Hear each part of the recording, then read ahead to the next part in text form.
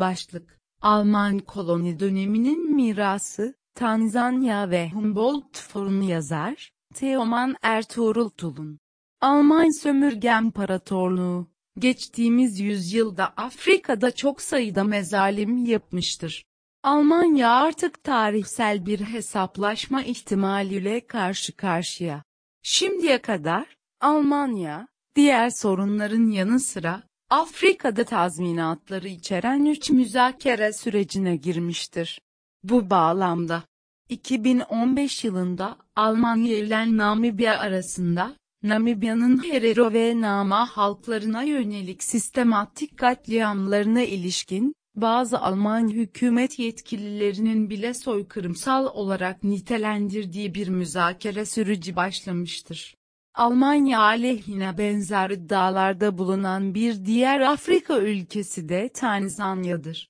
Tanzanya hükümeti, 1905 ile 1907 arasında yılları arasında isyancıları bastırmak için on binlerce kişinin Alman askerleri tarafından işkence edilip öldürüldüğünü iddia etmektedir. Bu iddialar doğrultusunda Tanzanya, 2017'de bir mahkeme süreci başlatmıştır. Son örnek Burundi'dir. 2020'de Burundi hükümeti, Almanya ve Belçika gibi sömürgecilerin neden olduğu zararların kapsamını ve bağlantılı maliyeti belirlemek için bir uzmanlar paneli kurmuştur. Avim, Afrika'daki Alman sömürge şiddeti konusuna daha önceki yazılarında değinmiştir. Bu makale, Tanzanya örneğini inceleyecektir. İlerleyen makalelerden Namibya örneği, son gelişmeler ışığında yeniden ele alınacaktır. Burundi örneği de, ilk kez Alman ve Belçikalı sömürge güçlerinin uyguladığı şiddet perspektifinden incelenecektir. Kaynak alan olarak Tanzanya, Almanya, 1885 ile 1919 arasında döneminde Afrika'daki önde gelen Avrupalı sömürge güçleri arasında olup, o zamanlar İngiltere ve Fransa'nın ardından 3. sırada yer almaktaydı. Alman İmparatorluğu, o dönemde Güneybatı Afrika'dan Alman Doğu Afrika'sına kadar uzanıyordu. Alman Doğu Afrika'sı, Zanzibar hariç bugünkü Burundi, Ruanda ve Tanzanya topraklarını içeriyordu. Afrika'nın batı tarafında imparatorluk, Togo, Gana ve Kamerun'a kadar uzanıyordu. Afrika'daki Alman İmparatorluğu'nun yönetimi, 30 yıldan biraz fazla bir süre devam ederek, çok kısa sürdü. Birinci Dünya Savaşı'nda kaybettikten sonra Almanya, deniz aşırı topraklarından feragat etmek zorunda kaldı. Alman Doğu Afrikası kolonileri arasında, Tanzanya, Alman İmparatorluğu'nun şiddetli baskısına maruz kaldı. Tanzanya, çeşitli kaynakları nedeniyle Alman İmparatorluğu için önemliydi. Bunlar arasında, tarım ürünler, sisal, pamuk gibi mahsuller ve kauçuk sahaları yer alıyordu. İmparatorluk ayrıca kahve, kuru üzüm, susam ve yer fıstığı gibi ürünlerden sürdürülebilir kazanç elde etmiştir. Ancak en önemli kaynak altınıydı. Tanzanya'da ilk madencilik faaliyetinin Alman sömürge döneminde gerçekleştiği söylenebilir. 1894'te Victoria Gölü bölgesinde altının keşfedilmesinden itibaren, Alman İmparatorluğu tüm bu kaynaklardan önemli ölçüde yararlanmıştır. Bir deney alanı olarak Tanzanya o zamanlar Tanganyika olarak bilinen Tanzanya, Alman İmparatorluğu için yönetilmesi zor bir bölge olmuştur. İlk fethinden itibaren, genel olarak Alman İmparatorluğu ve özellikle yerel Alman yöneticileri, Tanzanya'da çeşitli deneysel uygulamaları hayata geçirmişlerdir. Nitekim, ünlü Maji-Maji ayaklanmasının nedeni olan vergilendirme, zorla çalıştırma ve yerli liderleri yabancı ajanlarla değiştirmek gibi yöntemler uygulanmıştır. Yerel Alman yöneticilerinin odaklandığı uygulamalardan biri vergilendirme yöntemiydi. Vergilendirmenin yürürlüğe girmesi, Almanların yerel nüfusa karşı güçlerini göstermek için kullanabilecekleri başka bir kaynak olduğunu gösterdi. Başlangıçta tuz ve silah vergisi uygulanmış ve yerel halk arasında büyük bir hoşnutsuzluk yaratmıştır. Daha sonra, 1905'te, ev ve kulübe vergisi tüm yerel erkeklere yönelik bir baş vergisi ile ikame edildi. Bu, yerel halkın hoşnutsuzluğunu daha da artırmıştır. Yerel halk, 1899 yönetmeliğiyle hazır nakit kavramıyla tanışmış olsa da, yerel halk hala Alman İmparatorluğu'na nakit ödenmeye hazır değildi. Vergilendirme politikasının güçlü bir şekilde sürdürülmesini sağlamak için, 1906'da yerel vali von Gützen, İmparatorluğa siyahların vergilendirilmesinden vazgeçilmesi önerisinin koloniyi terk etmekle eşdeğer olduğunu bildirmiştir. Von Gützen'in emirlerine göre, başta şefler olmak üzere yerel halkın tacizi devam etmiştir. Bu dönemde Alman İmparatorluğu, yerel seçkin nüfusu birbirine karşı kullanabileceğine inanmaktaydı. Sömürgeciliğin erken döneminde imparatorluk, karmaşık bir hukuk sistemi yaratmıştır. Yerel kabile şefleri, yaşadıkları her sorun için bu hukuk mahkeme sistemine sevk edildi. Sistem sorunları çözmek için değil, yerel halkın birleşememesini sağlamak için tasarlanmıştı. Diğer bir deney ise, akida sistemiydi. Bu sistemde, yerel liderler yabancı ajanlarla değiştiriliyordu. Aslında akida terimi, Alman İmparatorluğundan önce bölgeye gelmiştir. Alman İmparatorluğu'nun gelişinden önce akida, kıyı kentlerinde özel bir görev ifa etmiştir. Birey, genç neslin önde gelen bir üyesiydi ve bölgede önemli bir savaş lideriydi. Sorumlulukları, düzeni sağlamak ve halka açık şenlikleri kontrol etmekti. Akida, bölgedeki valiye bir cevaptı. Zanzibar Seyidi tarafından atandı veya tanındı. Kavram, Alman İmparatorluğu tarafından benimsendi. Ancak akidanın rollerini değiştirdi. Akidaların çok azı kendi bölgelerine özgü idi. Çoğu, farklı bölgelerden okur-yazar insanlardı.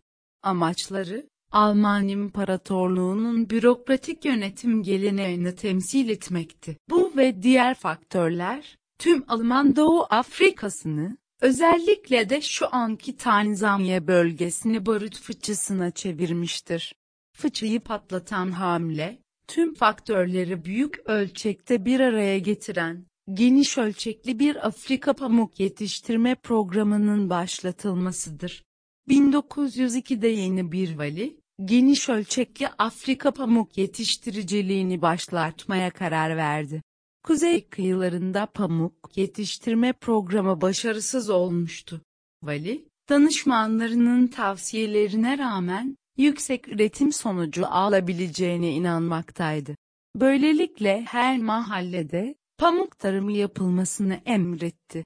Bu deneye göre, her alan, yerel şefin kontrolünde olacaktı. Valinin pamuk işçilerine 35 sent ödeme sözü vermesine rağmen, bu uygulama, yerel halk tarafından zorla çalıştırma olarak algılanmıştır. Zorla çalıştırma, Alman İmparatorluğu için yeni bir uygulama değildi. İmparatorluk, altyapı işleri gibi projeler için zorla işçi çalıştırmıştı. Ancak, bu projenin ölçeği ve ciddiyeti, yerel halk arasındaki hoşnutsuzluk düzeyini artırmıştır. Pamuk projesi, yerel erkeklerin uzun süre evlerinden ve ailelerinden ayrı kalmasına neden olmuştur. Bu, kadınların toplumlarında hem geleneksel erkek hem de kadın sorumluluklarını üstlenmelerine neden olmuştur. Toplumsal dokudaki bu tür bir değişim, Alman valileri tarafından yerel nüfusu hedef alan deneylerle ilgili olarak bardağa taşıran son damla olmuştur. Protestolar daha sonra Maji isyanına dönüşmüştür. Akidalar, Bu kargaşa sırasında Alman bürokrasi mekanizmasının ilk kayıpları arasındaydı. Bir kontrol yöntemi olarak şiddet Hongo veya Avrupalı, hangisi daha güçlü? Hongo. Maji isyanının şifresiydi. Hongo animist inançları birleştiren ve bir yılan ruhu tarafından ele geçirildiği iddia edilen, İslam inancını uygulayan Kinjik Kitlenkvale adlı bir medyumun ruhu. İsyan, tüm vilayetlere yayılmıştır.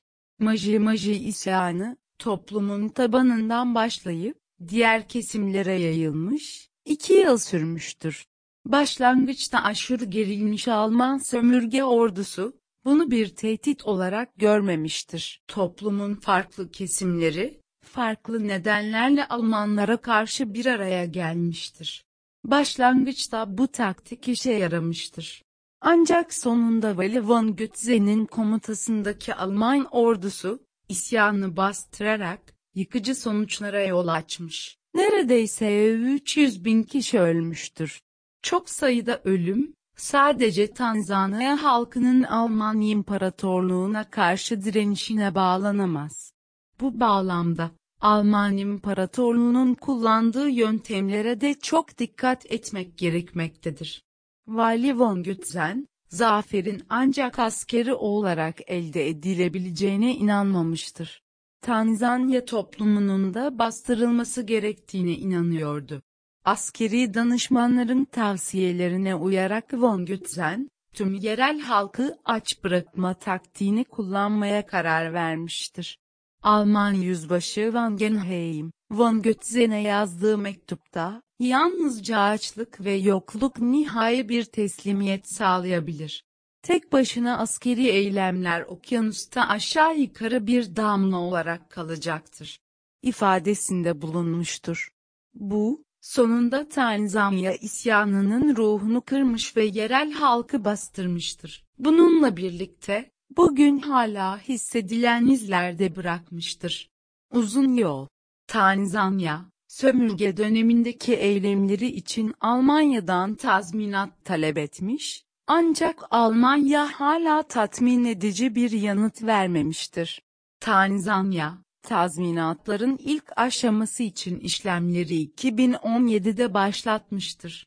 Ancak, Alman hükümeti bazı küçük adımlar atarak müzakereleri ertelemeyi başarmıştır.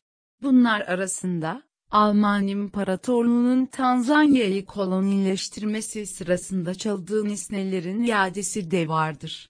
Bu tür bir başka hareket de, Tanzanya devletine ikinci en büyük çevre yardımı bağışçısı olmaktır. Almanya'nın son küçük hamlesi, Tanzanya'nın turizm endüstrisinin 3. büyük müşterisi olmaktır.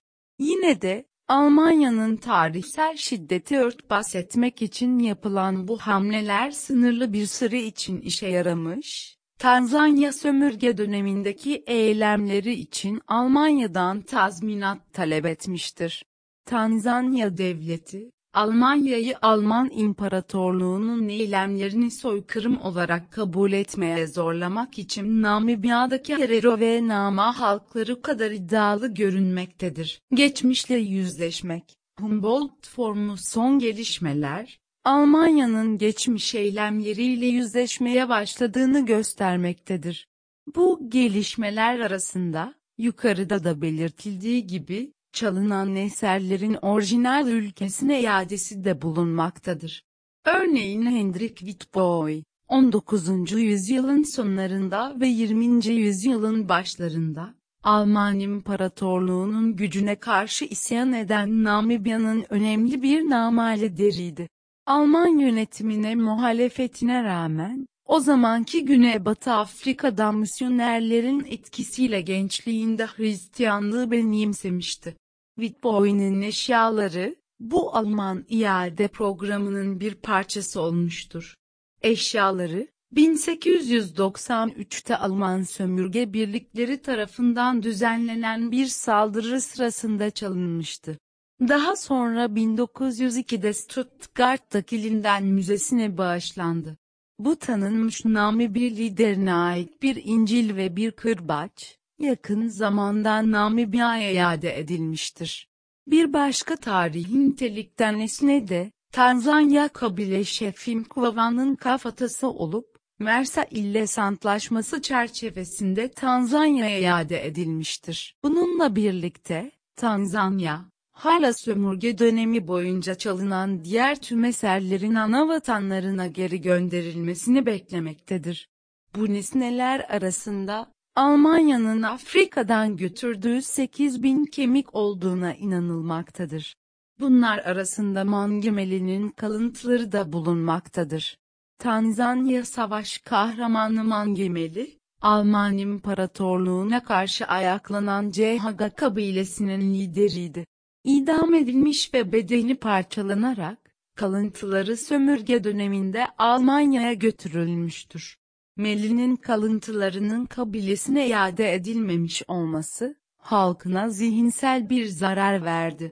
CHG kabilesi, Mangemeli'nin bedeni usulüne uygun biçimde gömülmediğinden, idamından bu yana Tanzanya'nın yeterli yağış almadığına inanmaktadır. Bu tür sömürgeci yağmalama, yerel halkın geleneklerini etkilemiştir. Değişik zamanlarda yapılan bu tür düşüncesiz eylemler, yerel halkın ritüelini yok ederek, kalıcı sosyal travmalar bırakmıştır. Humboldt Forumu, Afrika'dan etik olmayan yollarla alınmış nesnelerin sergisidir. Avrupa'daki müzelerin en yeni türündendir. Almanya Kültür Bakanı Monika Grütters ve Alman Müzeler Birliği, Aralık 2018'de bir nesnenin bugünün standartlarına göre etik olmayan veya yasa dışı olarak elde edilip edilmediğinin nasıl belirlenebileceğinin çerçevesini çizen bir davranışlı kuralları yayınlamıştır. Yine de bu davranış kuralları ile ilgili iki konu sorun mevcuttur. Birincisi, belge bağlayıcı değildir ve ikincisi, karar verici küratörün kendisidir. Aslında, Humboldt Forumu'nun kendisi, sömürge döneminin bir anıtıdır. Hatırlanacağı üzere Berlin Konferansı, Almanya'nın Afrika'yı sömürgeleştirmeye başlamasının nedeniydi. Berlin Konferansı'ndan önce, Almanya'daki Afrika'ya özgü nesnelerin sayısı 3361 iken, sömürge döneminin sonunda, bu sayı 50.000'in üzerine çıkmıştır. Unutulmamalıdır ki, Afrika'nın bölüşümünden sonra etik olmayan yollarla elde edilen nesneler, kıtanın her yerinde ruhsal ve kültürel yıkımın izlerini arkasında bırakmıştır. Geçmişin Avrupalı sömürgecileri, Afrika'nın bölüşümden 1,5 yüzyıl sonra, Afrika'dan götürdükleri nesneleri gerçek sahiplerine iade etmelidir.